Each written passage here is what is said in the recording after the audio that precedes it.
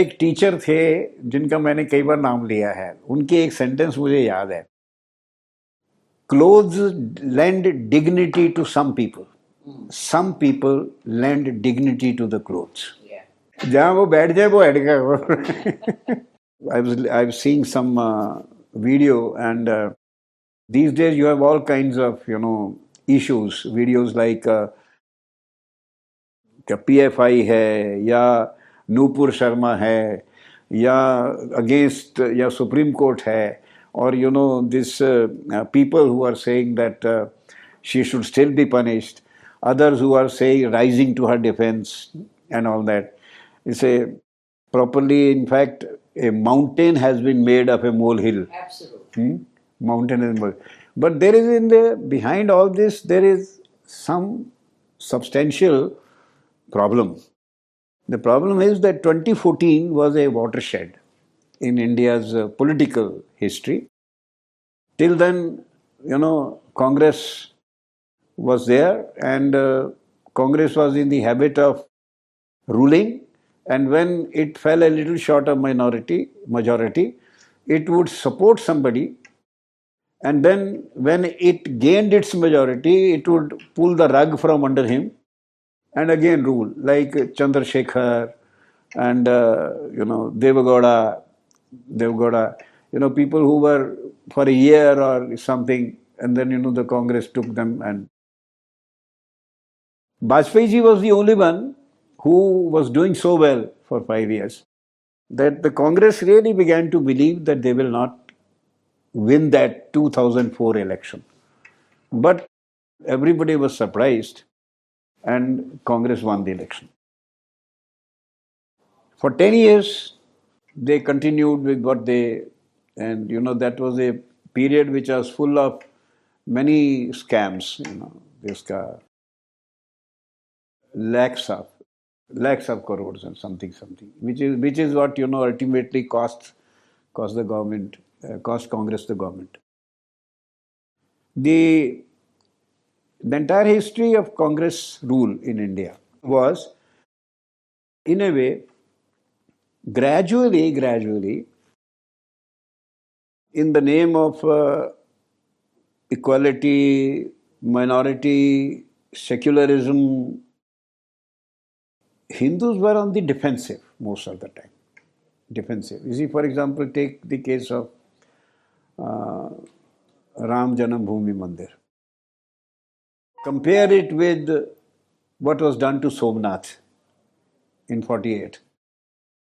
And compared to that, for years, we were, and all kinds of opposition. And the interesting thing is that the Hindu causes were opposed by Hindus themselves, those who were born in those families, apart from Congress. Congress was very competent in its mathematics. The mathematics was simple. The minority they created the category minority. Once you have a constitution which says all citizens are equal, there can be no minority. But they created the sense of minority.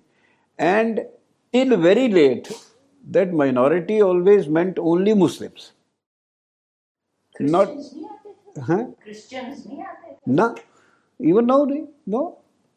I mean, where do you find, have you ever found any reference to the Christians are a minority, they should be given special favors or something? Mostly, or the Jains, or the Buddhists, or the Sikhs. Gradually later on, they introduced laws that Jains are not Hindus and Sikhs are not Hindus, and this kind of what they inherited from the British. They ruled by dividing this society. First division, separate Hindus from Muslims. How do you separate? Well, you tell Muslims that you are threatened by them. Your existence is threatened by them, and we will protect you. So, a kind of a vote bank. And then among Hindus, you divide the so-called Swarnas from, they again created a category, Dalit. Dalit is not a category of Hindu social thought. उसमें शूद्र है, दलित नहीं है. Dalit is not our category sociology का. किसी धर्मशास्त्र में आपको दलित नहीं मिलेगा. तो ये शब्द कहाँ से आया? दलित is literally means oppressed. So it was created, I think it was used once maybe by Ambedkar in one of his lectures. But Ambedkar was a very different person. There are a lot of, in fact, Ambedkar also has been built up as an icon for Dalits. But he was not very partisan or parochial, you see. He was not partisan or parochial. Anyway, so they created this category. So you separate them. And then they created another category, OBC, other backward classes. Now this from, I think, I don't remember the name, 1932, there was an English gentleman who for the first time, did some caste analysis and created the other backward classes. But they were given a constitutional status late, after 47. You see? So OBC, and among OBC, Dalit are the most OBC, most backward. And then among the Dalit also, there are some who are more, there is a endless attempt to divide. And reservation originally was 24.5% for Shudras. Nobody minded it. But it has now gone up to 50% somewhere. Some states have gone up to 70%. And with the reverse injustice. You see? For example, I think the most underprivileged people in many states today are the Brahmins. Because you see, because they are Brahmins, so they are not entitled to any special favor. But in Mithila and other places, among the poorest are the Brahmins. But they don't get any. Now, by combining the OBC, Dalit and the Muslim vote bank, you see, they created a bank which repeatedly mooted Congress to power. You see, Congress to power. And the disadvantage was of the people of the Hindu society, which has been divided and which is... Now, this was called at one time social engineering. And in fact, it was a social division, creating social divisions. Minority banaya, then minority commission banaya, then minority minister banaya. तो ये they are पंडित जी के वक्त से चल रहा है, उधर से तभी से चल रहा है. I will give you two examples. For example, Hindu Code Bill was introduced by Pandit Nehru. What is Hindu Code Bill? A social legislation of Hindus' customary practices. So Hindu can marry only once. He can't marry second time. It will be bigamy. Hindu Code Bill का बड़ा strong provision है. And of course, inheritance laws थोड़े liberalize किए. But the main drive is that the Hindus are restricted in increasing their numbers. They can marry only once. और अभी आप अगर data देखें रेट ऑफ ग्रोथ का, तो Hindu rate of growth today is far below the Muslim rate of growth. Far below. Far below. In fact, some other maybe have a little better. दूसरा देखिए, example दे रहा हूं मैं. Hindu Charitable Endowments Act was passed by Nehru, by which all major Hindu temples were taken over by the government. Government administers all the major Hindu temples. जहाँ बहुत चढ़ावा आता है, करोड़ों में, हजारों करोड़ों में, और उनका जो एडमिनिस्ट्रेटर होता है वो गवर्नमेंट नॉमिनेटेड होता है. And you will be surprised, for example in Tirupati, the majority of members of the board are Christians and there are some Muslims. And उनके जो ठेके होते हैं, जैसे प्रसाद बनाना है, सड़क बनानी है, it doesn't go to Hindus.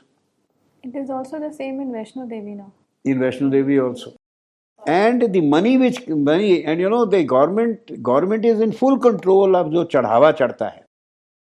And a large amount of that is used for non-Hindu purposes. Hardly small percentage, very small percentage is used for maintenance of temples.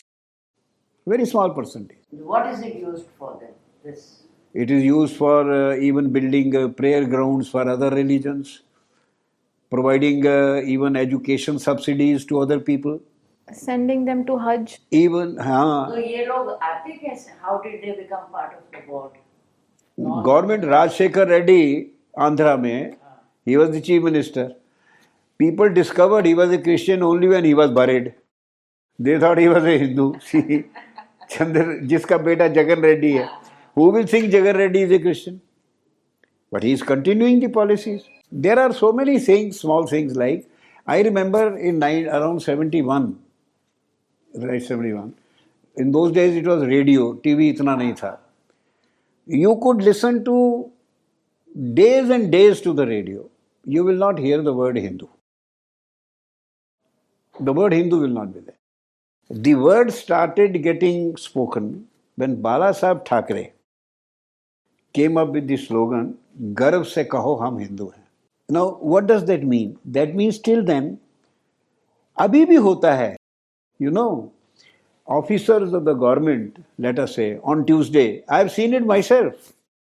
वो जाएंगे, गाड़ी रुकेगी हनुमान मंदिर के सामने, अंदर जाएंगे, पंडित जी कहेंगे जरा हल्का लगाना, हल्का, और बाहर निकलेंगे तो उसको फिर हटा के फिर जाएंगे office. They don't want, we see, look, they want to do it, but the Christian who goes to the church is a good Christian. Muslim who goes to the mosque is a pious Muslim. A Hindu who goes to a temple is a communal person. This was the atmosphere.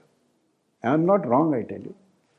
Communal सारा नाम ही सोनिया गांधी ने जो last में 2013 में last में दोबारा attempt किया, 2 बार किया, 9 में 13 में, एक उसने स्पेशल एक्ट बनवाया था जो कि क्योंकि इतना फियर्सली अपोज किया उसको किया गया, उसका ये था कि कहीं भी दंगे हों किसी प्रकार के भी, the Hindu should be held responsible.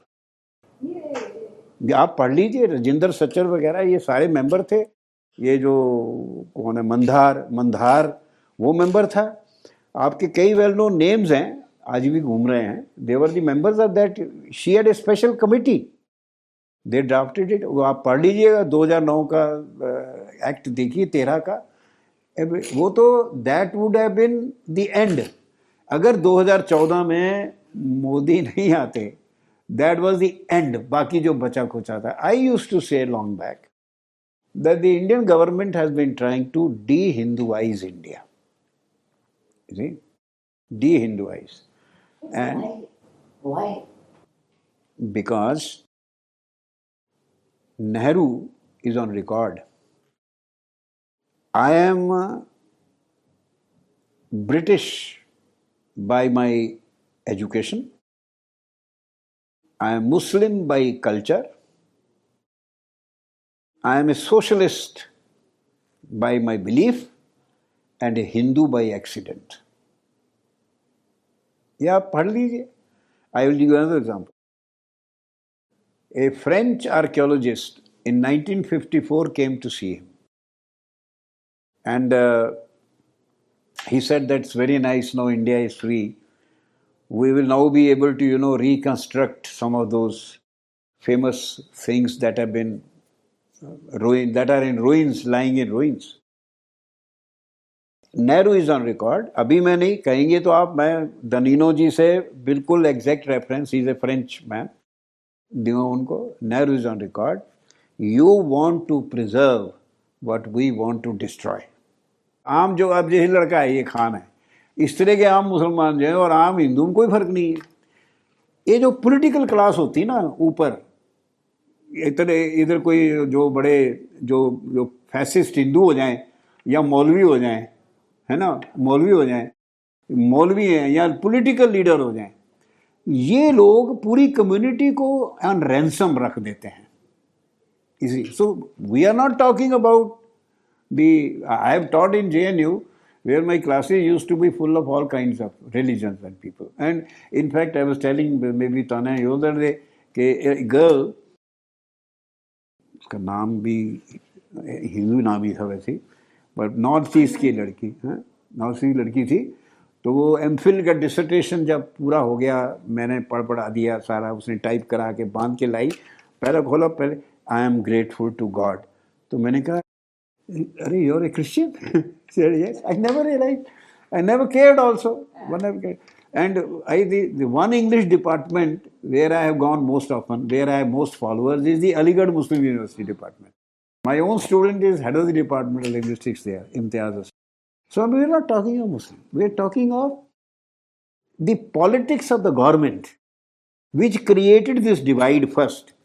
कि आपने देश को, look, अगर जैसे पार्टीशन हुआ, Mahatma Gandhi and Nehru used to say that we will not allow the country to be divided on religious grounds. Such a division will take place on our dead body. They are on record.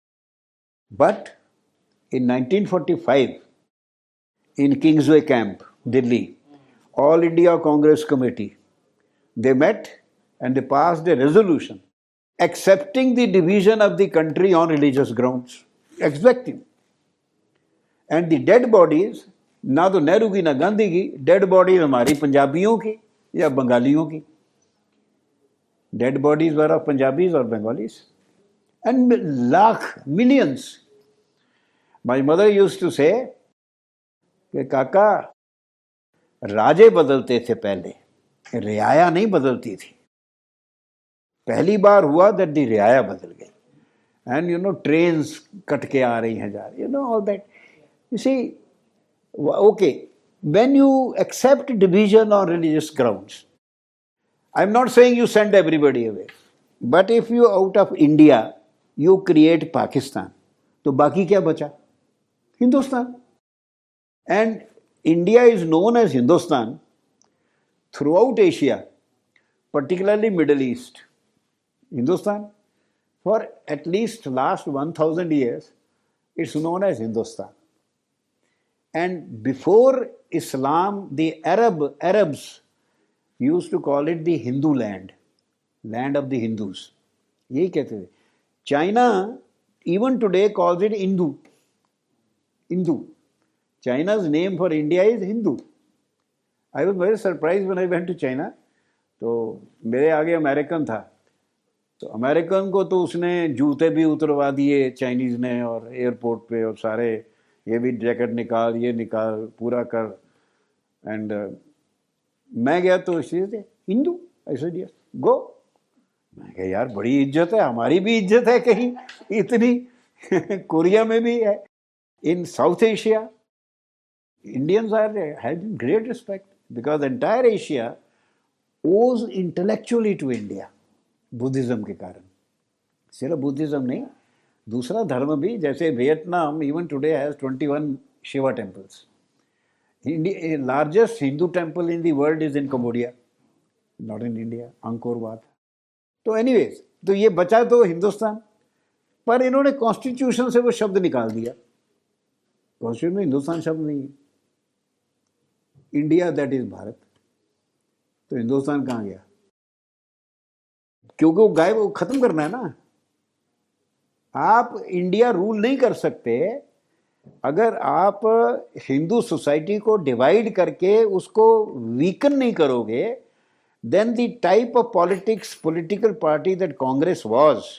तो इसमें महात्मा गांधी का what was? Mahatma Gandhi is a very, I mean in my view, I think there are two ways of looking at Mahatma Gandhi. I am trying to put it very nicely. You see, for example, Gandhi supported the Khilafat movement in 1920s. अब खिलाफत movement क्या थी कि Turkey में, मतलब खलीफा को हटा दिया. खलीफा हटाया टर्की में, राइट्स केरला में, और मारे जा रहे हिंदू। खिलाफत मूवमेंट, खिलाफत वो खलीफा की मूवमेंट थी, वो खलीफा बन गया खिलाफत। लोगों ने सोचा अंग्रेजों की खिलाफत, and Mahatma Gandhi supported the Khilafat movement. And there were two Ali brothers, one of them he made the president of Congress in 1923 or 24, Kakinada Congress में. And I remember having read that D.V. Puluskar, बड़ा ग्रेट क्लासिकल सिंगर थे, उनको बुलाया गया था। उनको लोगों ने कहा कि आप गाइए, और वो गाते थे, वो भजन गाते थे, रघुपति राघव, बड़ा फेमस था उनका, D.V. पुलुस्कर का रघुपति राघव राजा राम। तो वो जो मोहम्मद अली जो दूसरे जो चेयर कर रहे थे, कांग्रेस के प्रेसिडेंट थे, स्टेज पे, he said, no, you can't sing this when I am sitting here, you can't sing, ये रिकॉर्ड्स हैं। एंड यू नो, पुलुस्कर साहब तो उनको क्या लेना न देना, वो तो सारे नालों सुथरा चंगा, पास न रखे तेला, उनको कोई डर नहीं कुछ नहीं। उन्होंने कहा हजूर ऐसा है, लोगों से पूछता हूँ, कहेंगे तो गाऊंगा, नहीं तो नहीं गाऊंगा। बोले गाऊं? उनका गाइए। And he sang. Muhammad Ali got up from the stage and went away. After he had finished his bhajan, he came back. And Gandhi supported it. So now you understand, begin to understand Gandhi. आपने गॉडसे की statement पढ़ी है, जिसने गांधी जी को गोली मारी? आपने पढ़ी नहीं, आप पढ़िए। और गॉडसे की फांसी लगने से एक दिन पहले रात उसने जो लेटर अपने पेरेंट्स को लिखा, वो पढ़िए। गॉडसे सेज कि मैं कोई मर्डरर नहीं हूँ, I am not a killer, Godse belong to a very good family.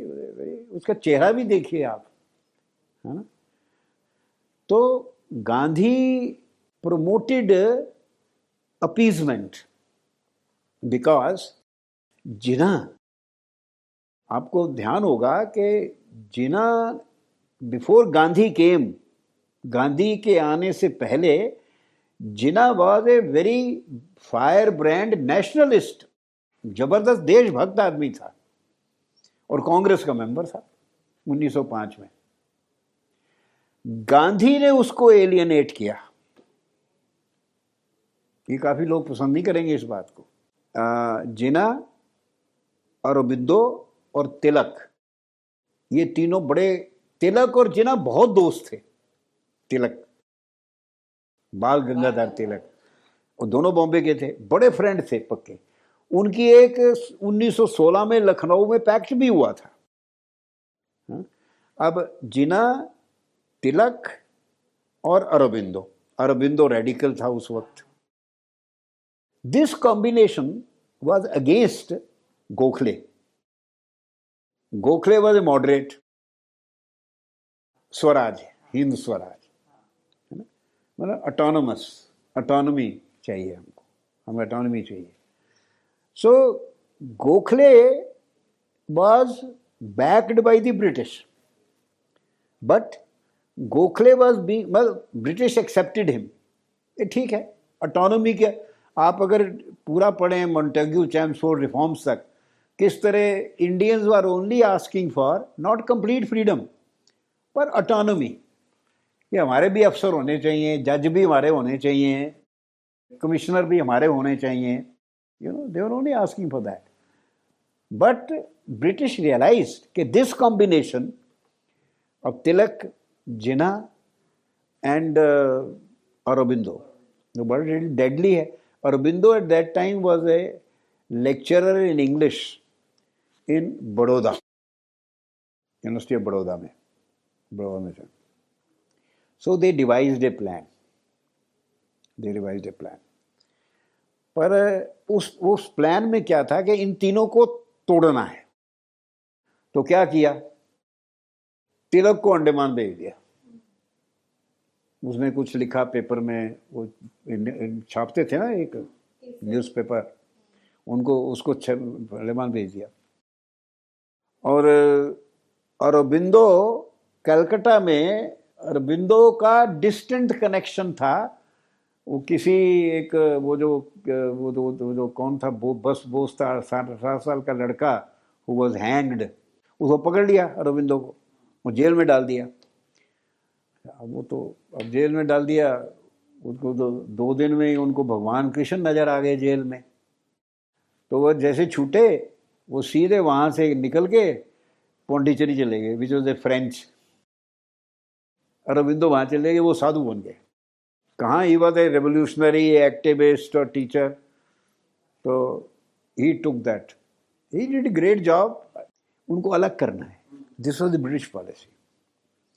तो अरबिंदो को वह चले गए, और जिन्ना को they explain to Jinnah that Muslims are a minority, Hindus are a huge majority, your community will be devoured, you listen to us, you be with us, we will give you a separate state। मतलब ये separate electorate, पहले आपको याद होगा, separate electorate, reservations, है ना, और ये सारा उन्होंने शुरू किया। Jinnah still would not have gone with them, Jinnah फिर भी अंग्रेजों की बात नहीं मानता। He sought a meeting with Gandhi. ये कोई 1910, 11, 12 इस तरह की बात है, something. I am not sure of the date, but Gandhi came in 1908, उसके को 5-7 साल बाद। और अगर आप उनकी फोटो देखो ना, वो बॉम्बे में आए हुए, इतना पगड़ा बांधा हुआ है और ये हाथ में सूटी ले रखी, क्योंकि वहां तो वो 3 पीस सूट पहनते थे। वो तो वहां की साउथ अफ्रीकन आर्मी में भी थे, he was in the army and he was a lawyer. लोग कहते हैं उनके सपोर्टर के वहीं से वो सिंप्लीफाई होने शुरू हो गए थे, but basically he read Ruskin, ये हमको भी पता है, रस्किन का इकोनॉमी पढ़ी, टॉल्स्टॉय का पढ़ा, और उसका थोरो का वार्डन पॉन्ड पढ़ा, तो इसे कर करा के, बट वो आए, he was supported, he was a सरकारी फ्रीडम फाइटर। 62 में जब वॉर हुई थी ना, तो गवर्नमेंट ने कम्युनिस्ट पकड़ने शुरू किए, पर सीपीआई वाले नहीं पकड़े। मेरे दोस्त ने बताया, चंडीगढ़ में पुलिस वाले आए एक के घर, तो देखे, वो कहता यार यहाँ कैसे आ गए, ये तो सरकारी कम्युनिस्ट है। आप जब भी देखो क्या होता था, गांधी जी कॉल देते थे, है ना, कॉल देते थे, तो शाम तक जितने बड़े बड़े कांग्रेस के लीडर होते थे, नेहरू, आसफ अली, आचार्य नरेंद्र देव, मौलाना आजाद, इन सब लोगों को, ऑल दीज पीपल वर, शाम तक ना उन सबको इकट्ठा बहुत बढ़िया कारों में या बढ़िया व्हीकल में बैठा के अल्मोड़ा जेल में ले जाते थे। अब अल्मोड़ा जेल तो सैनिटोरियम है ना जी, अल्मोड़ा जेल में रखते थे इनको, वहाँ आलूचे खाने, आलू बुखारे खाने, है ना जी, आराम नाल। और जो आम आदमी होता था वो अपना मूर्ख बन के सड़कों पे निकल आता था, हिंदू मुसलमान सिख सारे, उनको लाठियां पड़ती थी, वो अपना आलू बुखारे खाते थे वहाँ। और वो वहाँ क्या करते थे, आचार्य नरेंद्र देव बहुत पढ़े लिखे आदमी थे, 16 सब्जेक्ट में एमए थे। अच्छा, वो लेक्चर, वो जैसे अब मैं बोल रहा हूँ वो बोलते थे, ये सारे सुनते थे। मौलाना आजाद भी पढ़ा लिखे थे, पर वो अरेबिक पर्शियन के स्कॉलर थे, तो वो लेक्चर देते थे और हिस्ट्री सुनाते थे, और नेहरू वगैरह सारे सुनते थे। History H.G. वेल्स की वर्ल्ड हिस्ट्री। नरेंद्र देव ने एक बार जब वो अल्मोड़ा में थे, तो इन्होंने कहा होगा कि कुछ हिस्ट्री का पता नहीं है, कोई हिस्ट्री समझाओ, तो उन्होंने H.G. वेल्स की हिस्ट्री, उन्होंने रोज लेक्चर देना, नेहरू ने रोज नोट लिखने, रात को जाके वही चीज़ें जो सुनी वो इंदिरा गांधी को चिट्ठी लिख देनी। नाउ माय ग्रैंडफादर सेड, कोई फ्रीडम मूवमेंट नहीं। कहते जब कोई मूवमेंट होती थी ना, एक Tommy, English soldier, not Indian soldier of the English army, the English soldier, उसको टॉमी कहते थे, और इंडियन सोल्जर को पांडे कहते थे, नॉट पांडे, टॉमी। सारे इंडियन सोल्जर्स को पांडे कहते थे, चाहे वो मुसलमान हो, सिख हो, क्रिश्चियन हो। अंग्रेज अफसर बुलाता था, ए पांडे। पांडे बहुत थे, पांडे बहुत थे, और ठाकुर बहुत थे उस आर्मी, बंगाल आर्मी कहते थे उसको, और मुसलमान थे, है ना, उसमें ये आर्मी होती, सबको पांडे कहते थे, पांडे। तो ये टॉमी, मेरे ग्रैंडफादर कहते, एक टॉमी अमृतसर में कहते चौक में खड़ा हो जाता था कमीज उतार के, कमीज बनैन उतार के, पैंट पहनी हुई है और हाथ में उसके होती थी राइफल। 3-3 मील तक कहते कोई इंडियन नजर नहीं आता था। डिप्टी कमिश्नर की कोठी की सड़क जो होती थी वहां से कोई इंडियन नहीं जाता था, इतना डरते थे। फ्रीडम फाइट जिन्होंने की उनको तो फांसी लग गई, जिन्होंने फाइट किया, अपोज किया, उनको तो फांसी लग गई। खुदीराम बोस 18 साल का था, करतार सिंह सराबा 16 साल का, लुधियाने का 16 साल का लड़का, भगत सिंह 21 साल का, वो 23 साल का सुखदेव, वो 22 साल का। मतलब ये लड़के थे जो मतलब कि बम मारते थे, हटाते थे। तो ये लोग तो लड़े, ये इनको फांसी फूंसी लगी। 1937-38 में गवर्नमेंट ने एक सर्कुलर निकाला सारे दफ्तरों में कि don't address Gandhi as mister Gandhi, address him as Mahatma Gandhi. चिट्ठी देगी, वो महात्मा भी अंग्रेजों ने बनाया, अजीब अजीब एक्सपेरिमेंट करता था, कहने को महात्मा। अच्छा, फिर father of the nation, father किस सेंस में फादर, हमको तो समझ ही नहीं आया। इंडियन मेटाफर फादर का है ही नहीं, हमारे यहाँ फादर कोई नहीं कहता, मदर होती है, माँ, है ना। फादर तो यूरोप वाले कहते। पार्टीशन हो गई, प्राइम मिनिस्टर चूज होना है, तो 28 कांग्रेस कमेटीज आउट ऑफ 29, मतलब एक को छोड़ के जितनी भी थी, सब ने कहा कि पटेल को प्राइम मिनिस्टर बनाओ, पर गांधी ने उनकी बात नहीं मानी, नेहरू को बनाया। क्यों? कि नेहरू का फादर उसका सारा खर्चा करता था।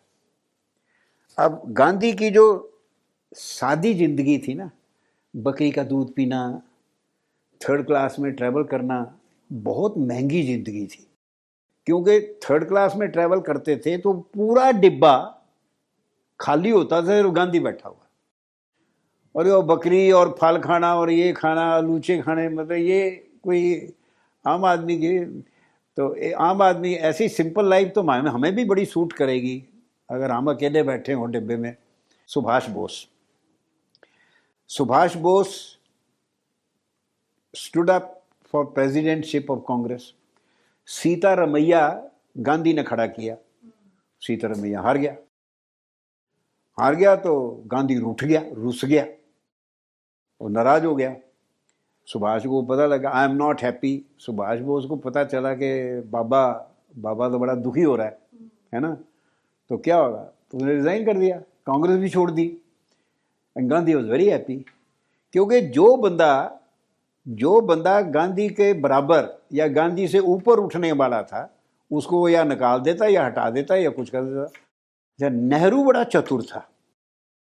नेहरू गांधी का कोई भी जो उसकी जो थॉट था ना, थॉट भी उसके ऊपर के ही थे, मतलब इकोनॉमिक जैसे कि भाई गांव को करना है, वो सिंप्लिसिटी वाला। मतलब वो नेहरू ने तो कभी भी उस तरह की धोती शोती नहीं पहनी ना, नेहरू का तो बड़ा जबरदस्त एक्सपेंसिव। नेहरू को इन्फीरियोरिटी कॉम्प्लेक्स सिर्फ जिन्ना से था, जबरदस्त इन्फीरियोरिटी कॉम्प्लेक्स था, क्योंकि तो जिन्ना की हाइट ज़्यादा थी उससे, और जिन्ना बहुत सोफिस्टिकेटेड था। आप उसकी कभी ड्रेस देखो ना, तो जिन्ना बड़ा स्नॉब था, बड़ा स्वाब था। मैंने बताने लगा था कि जिन्ना ने फिर भी अंग्रेज़ों की बात नहीं माननी थी। जिन्ना तिलक का बहुत खास दोस्त था, पर वो गांधी को मिलने गया, गांधी ने अपॉइंटमेंट दी उसको। अपॉइंटमेंट देने के बावजूद 2 घंटे बाहर बैठाए रखा। And Jinnah was very annoyed. Then he decided to give up the Congress. छोड़ दी उसने। और एक 1948 की जिन्ना की लेटर है गांधी को, वो मैं बीच में रिसर्च नहीं कर पाया, पर वो लेटर है, वो मिल जाएगा। उसमें उन्होंने बड़ी बड़ी बड़ी सैड लाइन लिखी है। He says, Dear Mohandas Gandhi, our relationship started in love. Kindly allow it to end in love. ये है। पर इसने तो उसको करना था ना, अंग्रेज़ों का फार्मूला था कि इसको जिना को सेपरेट करना, फिर जिना जिना वाज ए, जब पहली बार मुस्लिम लीग का आइडिया आया, Jinnah was oppose to it, बाद में he was forced into it by Congress. अच्छा, और बताऊं आपको, 1945 में एटली वॉर के बाद बना प्राइम मिनिस्टर, उसने एक कमेटी भेजी 3-4 मेंबर्स की, क्लियर इंस्ट्रक्शन थी कि हिंदुस्तान को डिवाइड नहीं करना, पर जो मुस्लिम बहुल क्षेत्र हैं, ये दो, बंगाल और पंजाब, उनको इंटरनल ऑटोनॉमी देनी है। अच्छा, वो भी बड़ी, मतलब जैसे लोकल लॉ एंड ऑर्डर है, लोकल पुलिस है, लोकल टैक्स है, ये, पर जो इम्पोर्टेंट थे जितने, फाइनल फाइनेंशियल पावर, डिफेंस, 370 भी नहीं, उससे भी बहुत माइल्ड था, 370 भी नहीं था। 370 में तो उनको झंडा मिल गया कश्मीर को, हाँ, उनको प्राइम मिनिस्टर मिल गया, कॉन्स्टिट्यूशन मिल गया। वहाँ नहीं, वो बड़ा ऑर्डिनरी ऑटोनॉमी थी छोटी छोटी चीज़ों में, कि भाई ट्रेड में, इसमें, और डिफेंस है, कॉमन डिफेंस है, होम अफेयर, सारे सेंटर के पास रहेंगे। तो Jinnah accepted it, Nehru rejected it. फिर वो प्राइम मिनिस्टर नहीं बनता, फिर जिन्ना प्राइम मिनिस्टर बन जाता। अगर इंडिया बंटता नहीं तो नेहरू थोड़ा प्राइम मिनिस्टर बनता। फिर वापस गए, फिर 3-4 महीने बाद दोबारा कमेटी आई with the idea of partition. अब आप बताइए, now you assess Gandhi's role. अच्छा, जब भगत सिंह वगैरह को फांसी लगनी थी, उससे पहले इरविन आया था, एक गांधी इरविन पैक्ट हुआ था ना, लॉर्ड इरविन आया था। इरविन इज ऑन रिकॉर्ड, उसने लिखा है कि हम जब मीटिंग के लिए जा रहे थे तो हमें पूरा यकीन था कि महात्मा गांधी पहली बात ये कहेगा कि राजगुरु सुखदेव और भगत सिंह की फांसी हटाओ, फांसी नहीं देनी। पर कहते उन्होंने बात ही नहीं की। मीटिंग खत्म होने लगी तो मैंने कहा, इरविन ने, कि do you have something to say about the death sentence given to Sukhdev, Bhagat Singh and Rajguru? He says no, that is your law and order problem, it is on record. तो division of the country, good और bad, the responsibility rests squarely with Gandhi and Nehru. When Gandhi was asked, why did you make Nehru the Prime Minister? You know what Gandhi said? He is the only one who asks me questions. Patel वगैरह बिल्कुल श्रद्धा वाले। आप मुझे बताइए कि 15 अगस्त को हमारी इंडिपेंडेंस क्यों सेलिब्रेट होती है? Can anybody tell me? 15 अगस्त को Mountbatten was the commander of the Pacific forces ना। जब वो वॉर ख़त्म हुई तो माउंटबेटन को यहाँ गवर्नर भेजा गया। उसको कह के भेजा कि जल्दी जल्दी हिंदुस्तान को आज़ादी दे देनी है, जिम्मेवारी ख़त्म करनी है।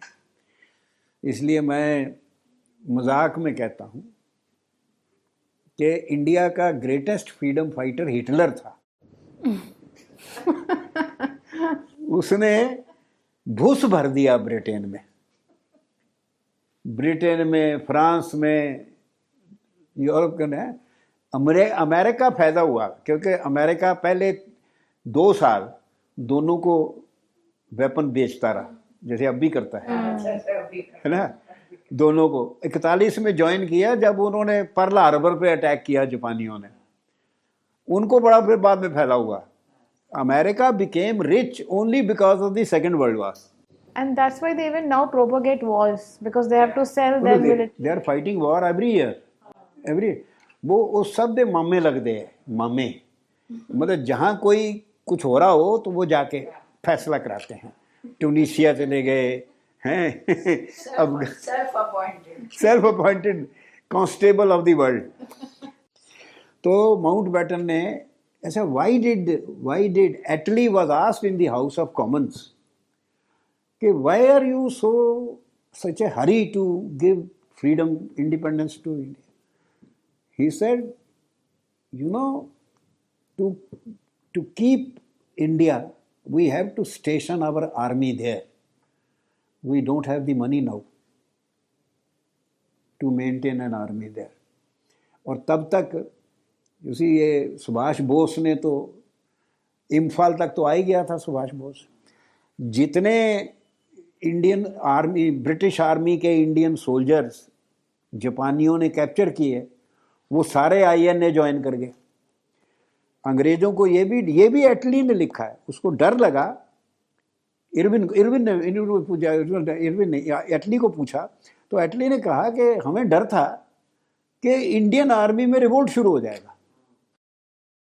अच्छा, बॉम्बे में नेवी ने तो रिवोल्ट किया ही था, बाद में, है ना, किया ही था. सो यू सी 45 में इसको कहा गया कि फटाफट, क्योंकि पैसा नहीं है, कितनी कॉलोनी थी. And you know between 47 and 49 the entire Asia became independent. Freedom fighter तो हमारा हिटलर है. उसने मार मार के हार तो गया वो, पर उसने इतना कुटिया, इतना उनके मतलब उनकी फौज. डनकर्क में 1941 when the French 15 days में the German armies captured France. Then the British expeditionary force जो फ्रांस में थी 3 लाख सोल्जर, वो भी थे उसमें, खत्म 15 दिन में. जर्मन, उन्होंने मैजिनॉट लाइन बनाई थी, इलेक्ट्रिक वायर लगाई थी बॉर्डर पे फ्रांस के, जिसमें इलेक्ट्रिसिटी थी. उनके नए टैंक थे पेंजर जर्मन्स के. उन्होंने अपना एक टैंक उसमें से घुसाया, वो तार तूर सारी बिजली बुजली गायब. उस वो 50 फुट के गैप में से आर्मी के 15 दिन में ख़त्म. और एक रेलवे के डिब्बे में पूरे फ्रांस के लीडर खड़े हैं और हिटलर बैठा हुआ है, साथ में जनरल बैठे हुए हैं, और उनसे सरेंडर सिग्नेचर कराया. और German army surrounded the British soldiers.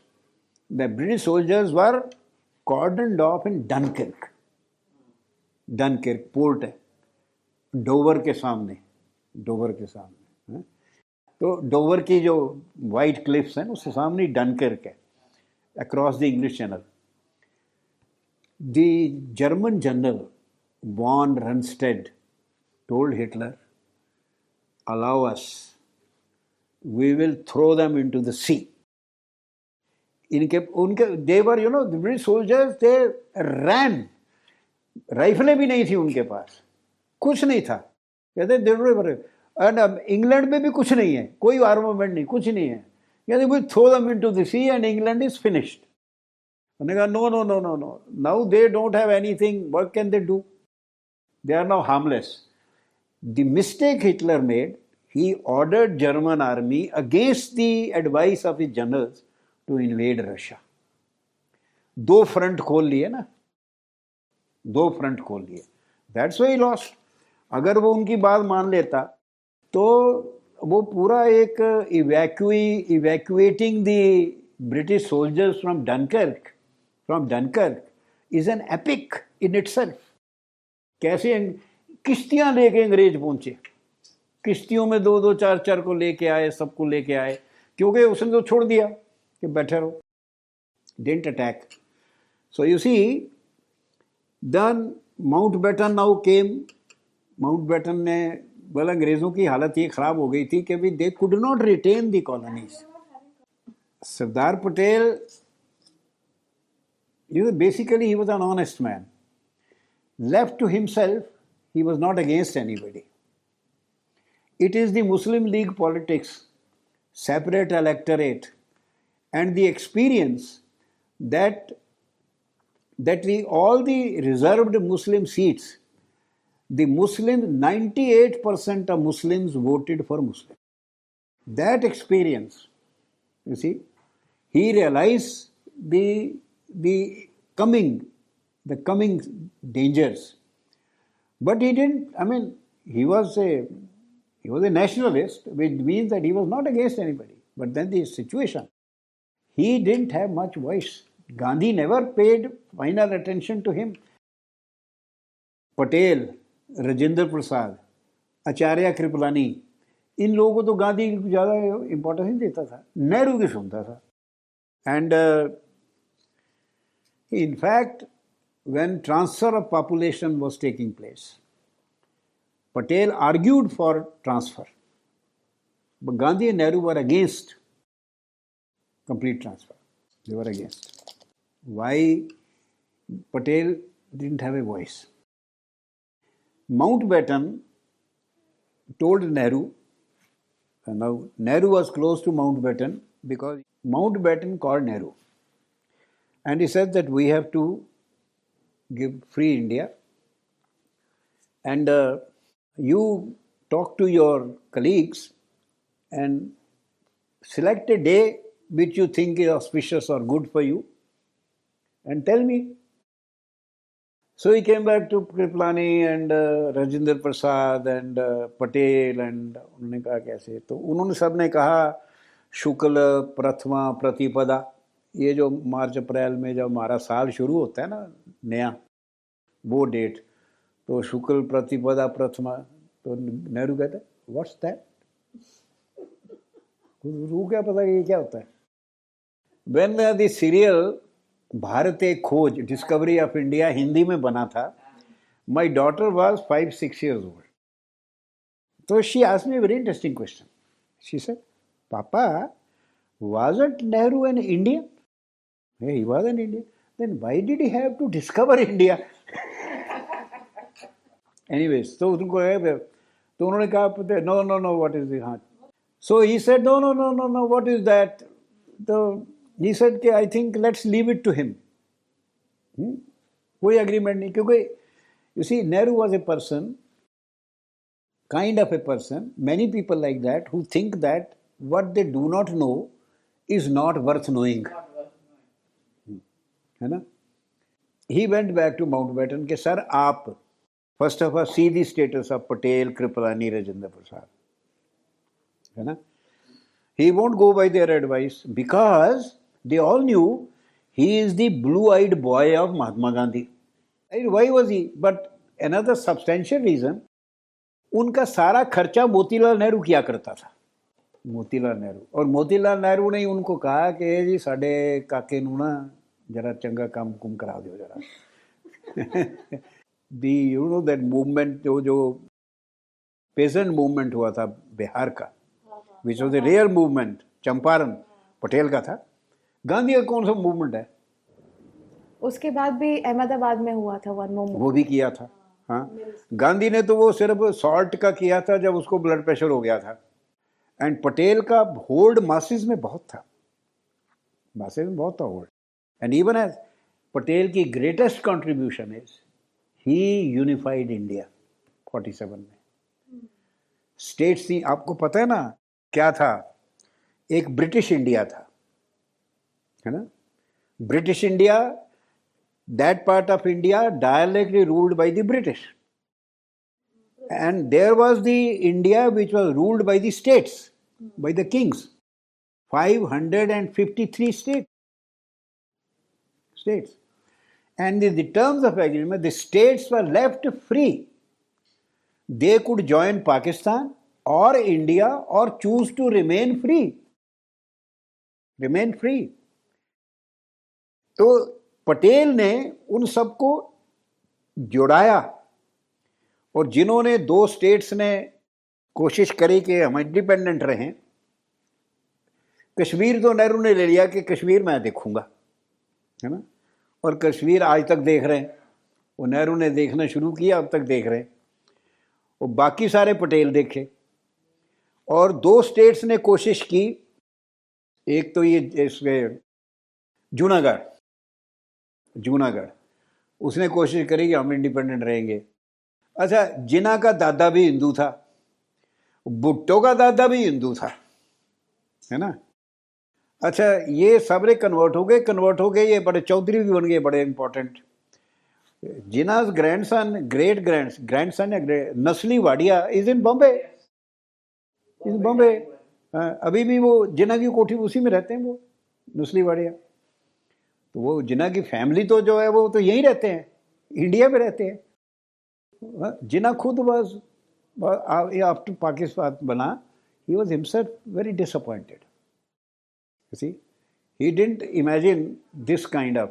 उसको लियाकत अली खान ने और सुहरावर्दी ने बेवकूफ बनाया बाद में. Nobody knew that he was dying of tuberculosis. Nobody knew. अगर वो पता चल जाता तो पार्टीशन की हिस्ट्री और होती. Anyways, coming back to the main narrative. So he went to Mountbatten. कि जी वो we have not been able to decide. So you choose the day. He said, oh, he shut his eyes and said, okay, 15th August. You know why? Because on 15th August 1945, the Japanese lay down their arms before Mountbatten. Pakistan साढ़े तो भी ज़्यादा बेवकूफ. उन्होंने कहा India 15 ਨੂੰ ਅਸੀਂ 14 ਨੂੰ. मतलब अपना कोई नहीं सोचा कि भी कोई डेट और सोच लो हैं. ਅਸੀਂ एक दिन पहले. अब ये तो सिचुएशन थी. दिस इज ये इंटरिम जो पीरियड था, डोमिनियन स्टेटस मिला था. Rajagopalachari was the governor general of India, not राष्ट्रपति. And Nehru himself said, I am the last British prime minister of India.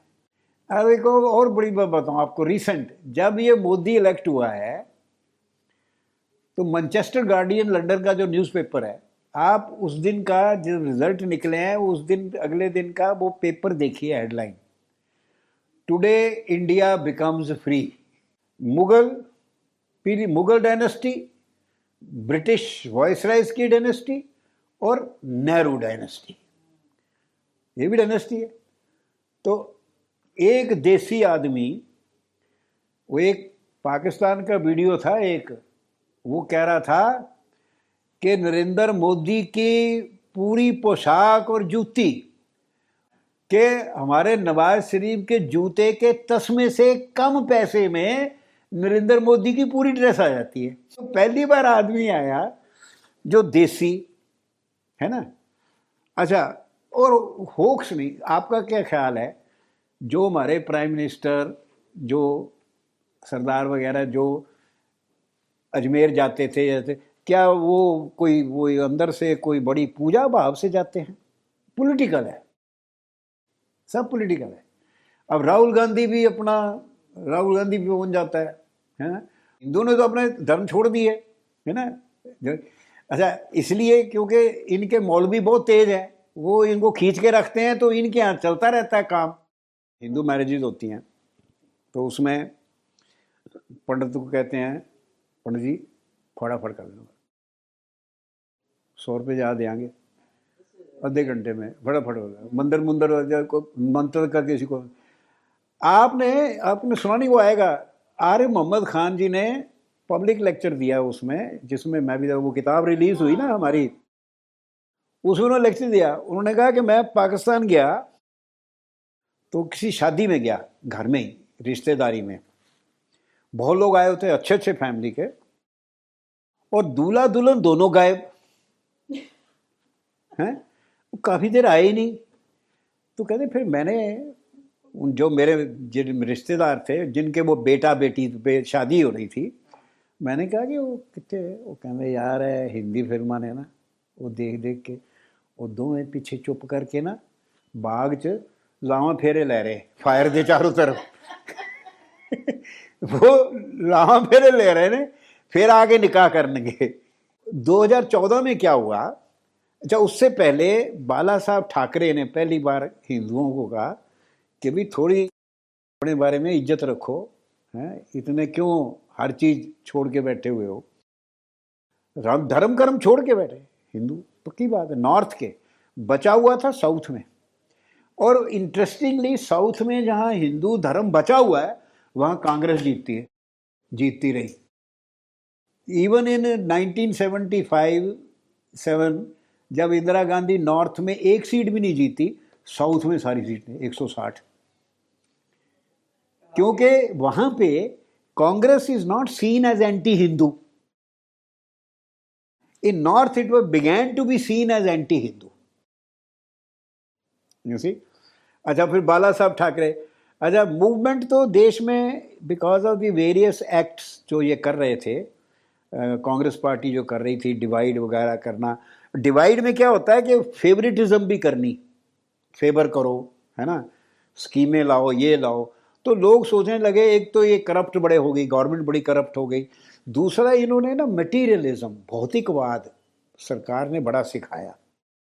आप एक देखो कि सिख अपने सिख धर्म के स्कूल खोल सकते हैं, सिख बच्चों को वो अपना गुरु ग्रंथ साहब वगैरह पढ़ा सकते हैं. मुसलमान भाई अपने मदरसे खोल सकते हैं, वो वहाँ कुरान पढ़ा सकते हैं. अच्छा, बाकी जो हमारे स्कूल हैं प्राइवेट, वो तो सारे क्रिश्चियन स्कूल हैं, चाहे चला हिंदू रहे हो, सारे मिशनरी स्कूल हैं. मेरी बेटी भी प्रेजेंटेशन कॉन्वेंट में पढ़ी, है ना. हमारे बच्चे सारे जो बच्चे पढ़ते हैं, वो ये तो करना आ ही जाता है उनको, और कोई है. अच्छा, इनको देखा देखी जो संत विवेकानंद स्कूल था, वो भी सेंट विवेकानंद हो गया. सेंट लगा दो, इंग्लिश मीडियम,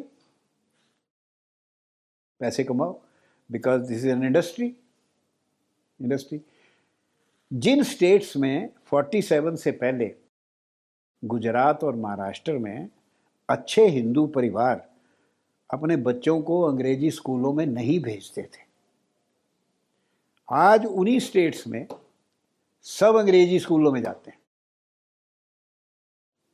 गुजरात तक में.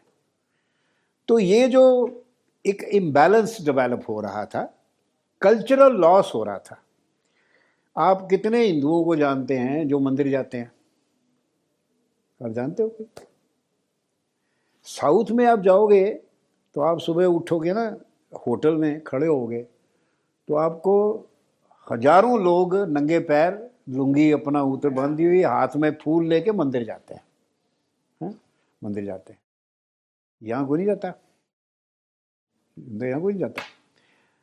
तो यहाँ फिर घर में बनाए हुए हैं मंदिर लोग. नहीं, घर में भी, जैसे मेरे घर में मैंने ये ड्यूटी जो है ना, ये छोटा काम अपनी मिसेस को दे रखा है भगवान का, और बाकी जो काम है बड़े बड़े कि भाई वर्ल्ड पीस कैसे हो, है ना, वो सारे मैं करता हूँ. दुनिया जो कि कभी नहीं हो सकती. मतलब इस तरह के काम, भाई एटम बम बनाना है कि नहीं बनाना, ये डिसीजन हम वाइफ पे नहीं छोड़ते, ये हम लेते हैं. बाकी उनको हमने दे रखा है कि भाई आप पूजा पाठ, वो वैसे भी वैष्णव हैं. और मैं पंजाबी आर्य समाजी फैमिली मेरा बैकग्राउंड, पर मेरी मदर आर्य समाजी भी थी, पर वो बिलीवर थी, पर in a different way. She was a believer in the kind of Kabir kind of thinking, मन चंगा कठौती च गंगा, उसी ये उनका था. पर मैं through my study, through what she taught me, I became more Sanatan than my father. My father was nothing, वो तो कुछ नहीं. That people like Patel did not have a much voice because Gandhi never paid much importance to this group. He was with Nehru and the leftists. Do you know that whenever Nehru wrote to the members of parliament, Congress members, he always started his letter as "Dear Comrade."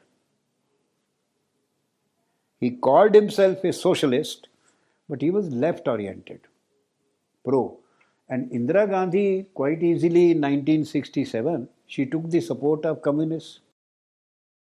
And from the beginning, education was handed over to पहले मौलाना आज़ाद, सैयदीन, हुमायूं कबीर, फिर वो जो पंडित थे, 2 पंडित थे, वो पंडित भी ऐसे ही थे, मतलब पंडित क्या नहीं, कोई पंडित थे.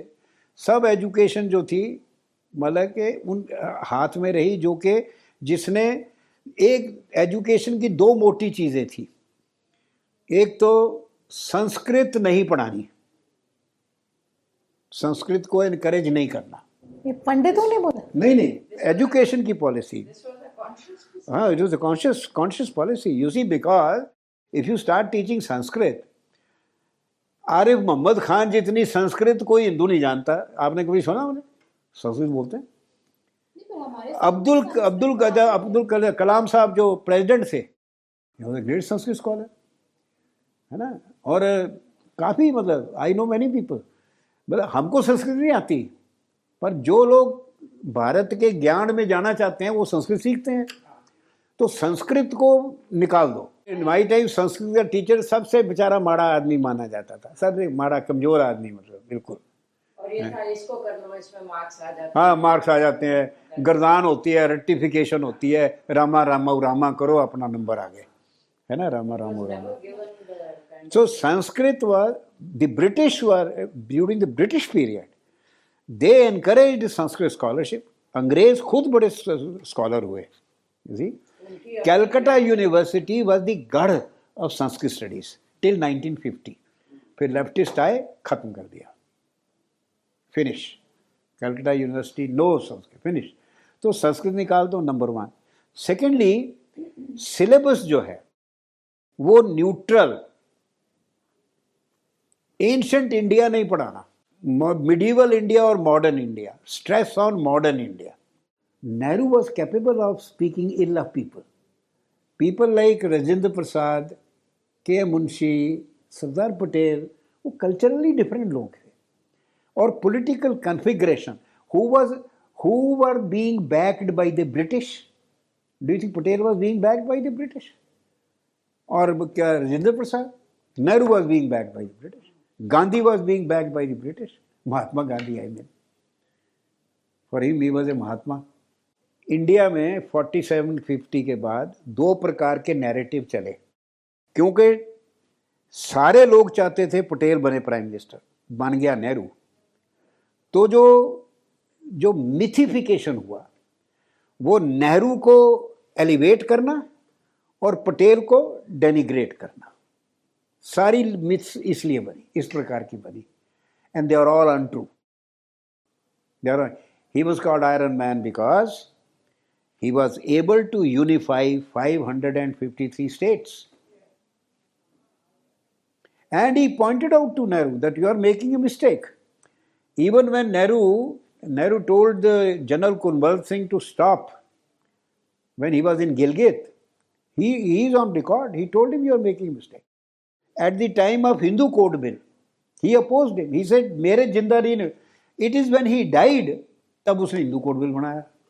Even after he died, वो planning commission भी बना. He was against it. He was against it. Patel didn't like it. हाँ, so even this charitable endowment act, अब बताइए, सारे मंदिरों की इनकम तो गवर्नमेंट के पास है, गुरुद्वारों की नहीं है, मस्जिदों की नहीं है, चर्चेस की नहीं है ना। हाँ। तो इससे क्या होगा?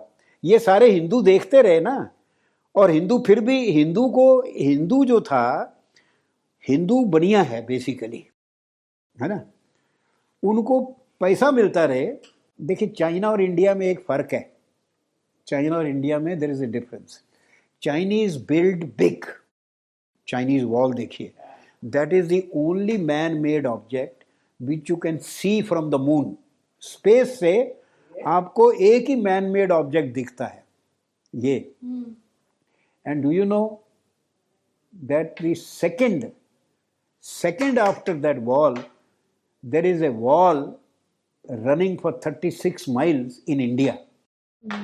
राजस्थान में समझा है, कुंभलगढ़। हाँ, कुंभलगढ़ की।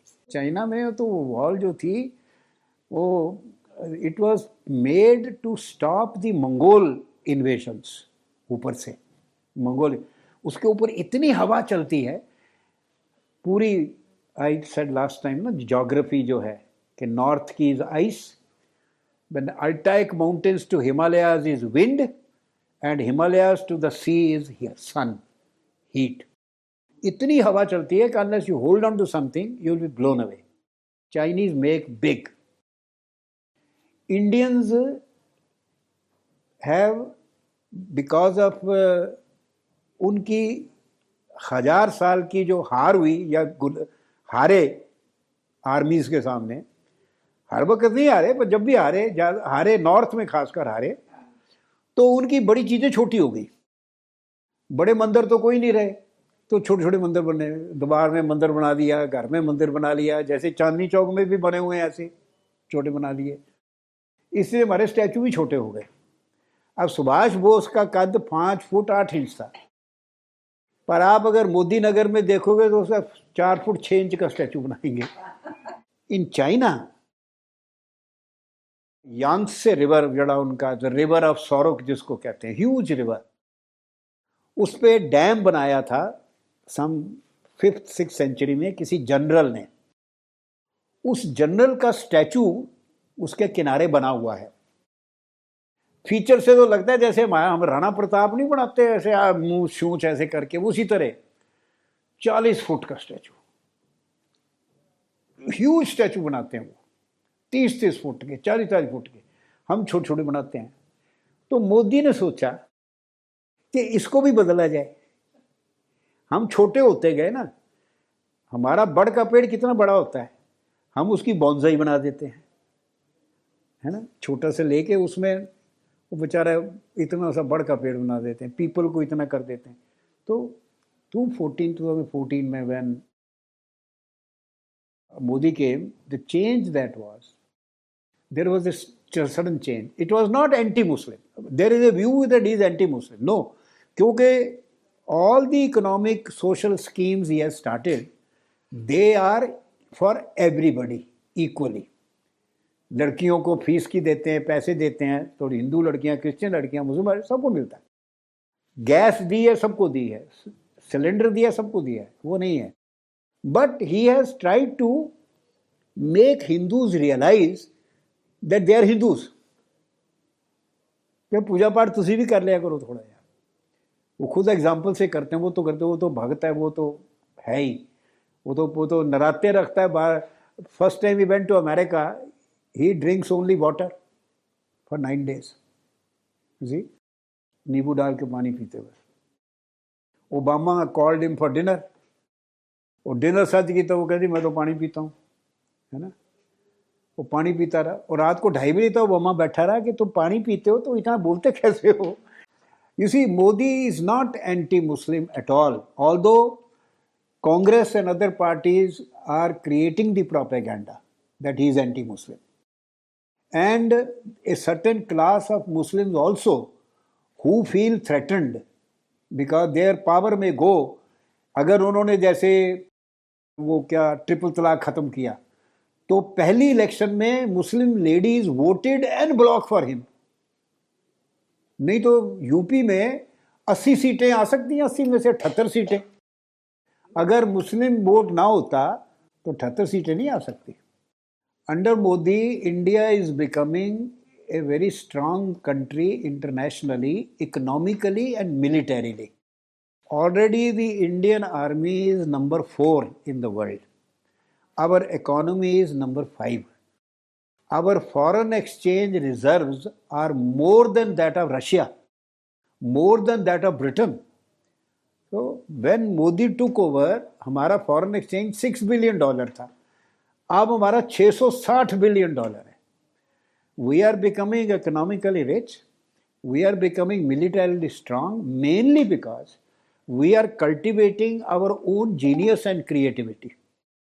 There was a statement yesterday by Modi that I don't want any conflict, but in the case of conflict, the enemies will discover that India has weapons that they have not even dreamt of. You see, इनको तो महाभारत रामायण से आते हैं ना, आग लग गई, बारिश आ गई, तीर गया, उसको ढूंढ के मारा, फिर वापस आ गया, ये सारी मिसाइल टेक्नोलॉजी तो है ना. So they in fact it is this Indian people masses are behind him. There is a lobby, there are lobbies. There is the Lutyens lobby, ये जो यहाँ साउथ दिल्ली में रहते हैं कोठियों में, और ये जो खान मार्केट के बार में बैठ के, है ना, डिस्कशन करते हैं, इंडिया का भविष्य डिसाइड करते हैं, है ना, विस्की रख के इंडिया का भविष्य बनाते हैं, वो लोग हैं. और कांग्रेस है, जो उसकी पॉलिटिकल पावर गई। बिजनेसमैन जो नंबर 2 की रसीदें बनाते थे, सेल्स टैक्स लोगों से लेते थे, गवर्नमेंट को नहीं देते थे। अब आप जीएसटी कर दिया, अब आपको देना पड़ेगा। Why is India able to afford कि 50,000 टन कणक मुफ्त के अफगानिस्तान को दे दी, 50,000 टन कणक मुफ्त की लंका को दे दी, 110 कंट्रीज को वैक्सीन दी है इंडिया ने। कहाँ से पैसा आया? पैसा वही आया कि जो आगे लोग खा जाते थे, बिचौलिए, अब वो नहीं खा पाते। डिजिटल इंडिया वर्ल्ड का 40% of digital transaction is in India.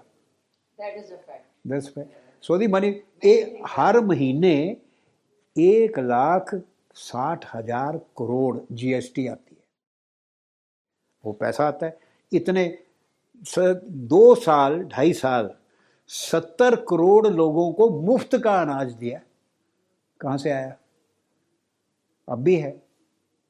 अच्छा, अफगानिस्तान, लोग कहते थे अफगानिस्तान आ गया, तालिबान आ गया, यहाँ आतंकी बढ़ जाएंगे। उन्होंने कहा कि खाना नहीं, पहले तो दवाइयाँ भेजी, अम्बेसी वापस ले ली, दवाइयाँ भेजी, फिर उन्होंने कहा खाना नहीं है, कनक, तो उन्होंने कहा मैं तो ready to give. Pakistan truck नहीं निकलने देता, Pakistan doesn't allow the trucks.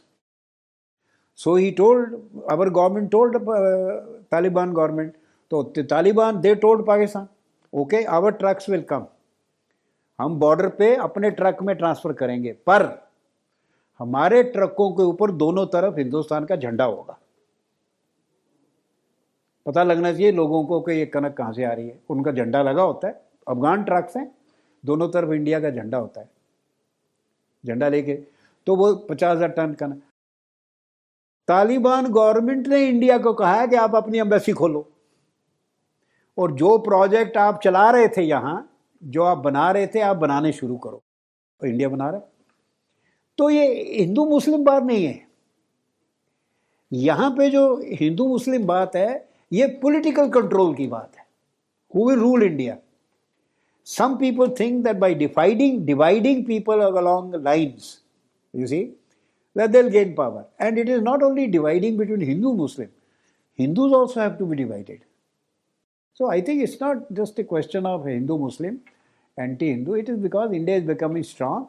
People who have lost power, people who have lost money, people who used to make money by corrupt practices, they have all been checkmated. They are the ones. ये जितना farmer movement था, ये farmers का movement थोड़ा था, खालिस्तानी वो उनका था। नहीं, खालिस्तानी भी इतने नहीं थे। वो जो दलाल नहीं होते मंडियों में, आड़तियों का था, उनका से फंडेड था सारा। एंड देयर इज कुछ खालिस्तानी वाला, the class which used to make money by whose wealth was ill-gotten wealth, they have been checkmated. There is a transparency, honesty, transparency. Can you imagine, me and my wife, we submitted our income tax return. Within 4 days, we got the refund. Within 4 days. You could not imagine earlier. अगर आपका refund बनता है तो आपको जाके वहाँ बैठना पड़ता, आपसे पे अगर आपका 13,000 का रिफंड है तो 1,000-1,500 तो आपको देना पड़ता, तब जाके मिलता। And Modi ji's leadership is causing worry to his opponents. The opponents are not ordinary people, ordinary Muslim, ordinary Hindu, ordinary Sikh are not his opponents. It is the ruling class जिनके हाथ में पावर थी, जी वो हैं। अब जैसे the moment Muslim women and girls, particularly girls, started voting for Modi, who got worried? Maulvis, political class, कि हमारे हाथ से पावर जाएगी, ये तो बीजेपी तो हर जगह जीत जाएगी, ये तो फिर हमारा क्या होगा। तो हिजाब की मूवमेंट शुरू करा दी, है ना, हिजाब की मूवमेंट शुरू करा दी यूपी इलेक्शन से पहले। आड़तियों ने फार्मर मूवमेंट शुरू करा दी।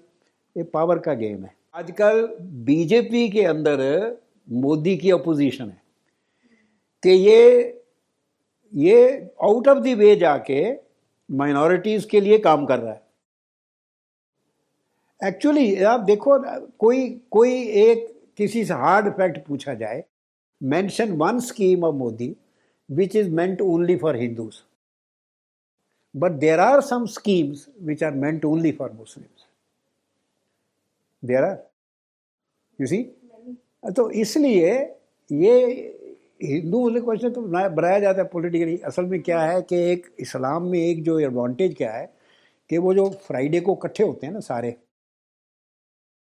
एक मौका मिलता है एक आदमी को उनको समझाने का, गलत ठीक समझाना।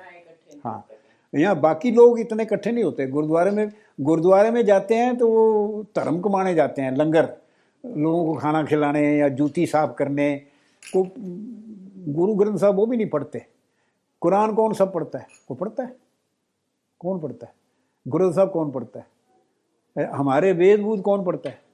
भगवद गीता नहीं कोई पढ़ता, कोई भी नहीं पढ़ते। पर अपनी आत्मा को शांति।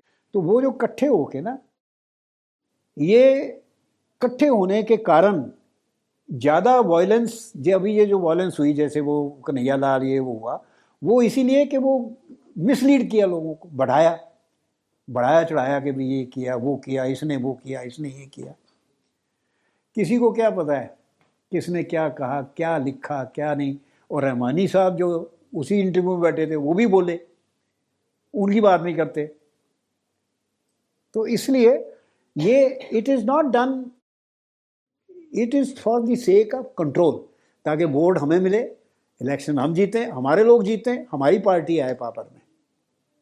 ममता इसलिए आए कि उनको लगता है कि ममता सपोर्ट करती है और ममता बीजेपी को अपोज करती है, मोदी को अपोज करती है। ये जो अब्रॉड से इनविजिबल फोर्सेस है ना, like US and Britain and all these people, they also have no, ये जो United Nations है and all that, they have also some benefit by maligning a certain community। ये जो international forces जो एकदम से कूद पड़ते हैं। I will not say Hindu शब्द तो इज सिंधु से, और वैसे हिंदू पुराना भी शब्द है, ऋग्वेद में भी है, पर बेसिकली सिंधु, क्योंकि ईरानी लोग they were not able to speak they spoke हा, so their Sindhu became Hindu. जो सिंधु नदी के उधर लोग रहते हैं जितने भी, ये हिंदू हैं। इसीलिए लोग कहते हैं कि जैसे भागवत जी ने भी कह दिया कि भाई यहाँ जो भी रहता है हिंदू है। अरे ये भी फैक्ट है, you see that when people go to Hajj, तो वहाँ के जो हैं वो बड़े क्या के इमाम, वो उनको मिलने आते हैं तो पूछते कहाँ से आए, तो बोलते इंडिया से। अच्छा हिंदू हो? वो हिंदू ही कहते हैं। वह मैं हिंदू, मैं तो मुसलमान हूँ, मैं तो हज पे हूँ। कहते हैं हाँ भाई यहाँ सब आते हैं, जर्मन भी आते हैं, हम तो उनको जर्मन ही कहते हैं ना, जो जर्मनी से आते हैं वो जर्मन है, हिंदुस्तान से आते हैं आप हिंदू हैं तो आप मुसलमान। ये एक आइडिया है। But the Vedic civilisation India की, इंडिया स्रोत is the Vedic civilisation. From Vedic civilisation 4 systems came out: Sanatan, Jain, Bauddh और Sikh. There is the other knowledge culture, there are 2 na, the other is Abrahamic, Middle East की, Hebraic, Jewish कह लो, Hebraic। Here again there 3 systems came out: Judaism, Jews, Christianity और इस्लाम। वहाँ 3 है, यहाँ 1 है। The basic difference is that in those 3 systems they are one God people, एक ईश्वरवादी, monotheistic, monotheistic, monistic. एक, सिर्फ गॉड ही एक नहीं है, फिर वहाँ ट्रुथ भी एक है, ठीक आदमी भी एक है, रेस भी एक ही अच्छी है, everything becomes one. Monism, monotheism leads to monism, you see, and it becomes totalitarian. See, one God people. Still, these one God people, they fight each other. Because the God is one, it is formless, nirakar, but it is not nirgun. It is not attributeless. It is, Spinoza said, Hebraic God is an angry God. Angry God. So, one God, but my God, not your God. अगर एक ईश्वरवादी तीन लोग आपस में क्यों झगड़ते हैं? Because it is one God. It is formless. पर मेरा, तुम्हारा नहीं. मेरे गॉड की ये प्रॉपर्टीज हैं, आपके गॉड की ये property. But anyway, Abrahamic is a theocentric system. Theos, God-centered. Vedic knowledge system is human life, not human life, Jiva-centered, life-centered system, not God-centered. Therefore, in fact, Buddhism and Jainism have no God. Even Hindus do not have a God. We don't have a God. See, six darshan, astic darshan, in Sankhya, in Mimamsa, in Vaisheshika, and in Sankhya, Vaisheshika, and three, no God. In the God hai nahi. And even in yoga, there is Ishwar is a very mild kind of. They call astic. No? कहते आस्तिक हैं, but they are astic because they accept the authority of Vedas, not because of God. So it's a God-centered and Jiva-centered, life principle-centered. That God is outside the creation. He has created it. Our Brahmana is inside the creation. Inside the पूरे universe में immanent है. That is why the universe is sacred. Everything is sacred. There is sanctity to everything, isn't it? Sanctity to everything. वहाँ नहीं है. Now, our system, which is not God-centered, but life-centered, and a highly knowledge-centered system. Knowledge-centered. Because zero, our invention, infinity, our invention, pi, our invention, numerals, our invention, world's first grammar, world's first book of mathematics, world's first book of meter, world's first book of sociology, world's first book of astronomy, and you're going to go on and on. We're all composed here. Knowledge-centered civilization, driven by knowledge. And knowledge is held in great respect here. राजा तो अपने राज्य में पूजा जाता है, ज्ञानी सर्वत्र पूज्यते. Knowledge की बहुत इज्जत है. Knowledge-centered, therefore, it is a very liberal, tolerant, often quoted, ekam satya vipra bodha vadanti. There is a truth out there, but everyone predicates in a different way, and all are. Even Bhartrihari says, swa vikalpja vada bahudha mata. सब ठीक है. हर एक व्यक्ति, every person, according to his own predilection, creates his own system. All are valid. What we need is an ekatva buddhi, a unifying, not one, not unitary, unifying intellect, because ekatva buddhi sarvavad avirodhini. The unifying intellect is not opposed to any. Our civilization is an alternative civilization. Alternative. No armies have ever marched out of India. Ideas have always marched out of India. Ideas. The Silk Route was an idea route. The entire Asia is immersed in Indian knowledge. And even today, in European countries and other, voluntarily people are, coming to this system of thought. So this is seen as a threat to the Abrahamic civilization. The Hindu civilization, it is out of 46 human civilizations, 46 UNESCO list, the only civilization to continue to survive and alive is the Hindu civilization. We have records, archaeological and otherwise, going back to 10,000 years. The Vedas themselves are more than 7,000 years old. A civilization which composed such great work, you can imagine how old it must have been. Thinking kitna. If Panini's grammar, which now NASA is using, is 7th century BC and is considered a model for computational, systems, and he quotes 10 grammarians before him, then you can imagine how many thousands of years ago Indians were thinking of language and grammar, thought. So ancient knowledge-centered civilization, the only surviving civilization, it is an alternative civilization. So what the problem is, you raise the question of why American universities, America, even Trump was brought down by lobbies. Trump had the same opposition in America that Modi has in India.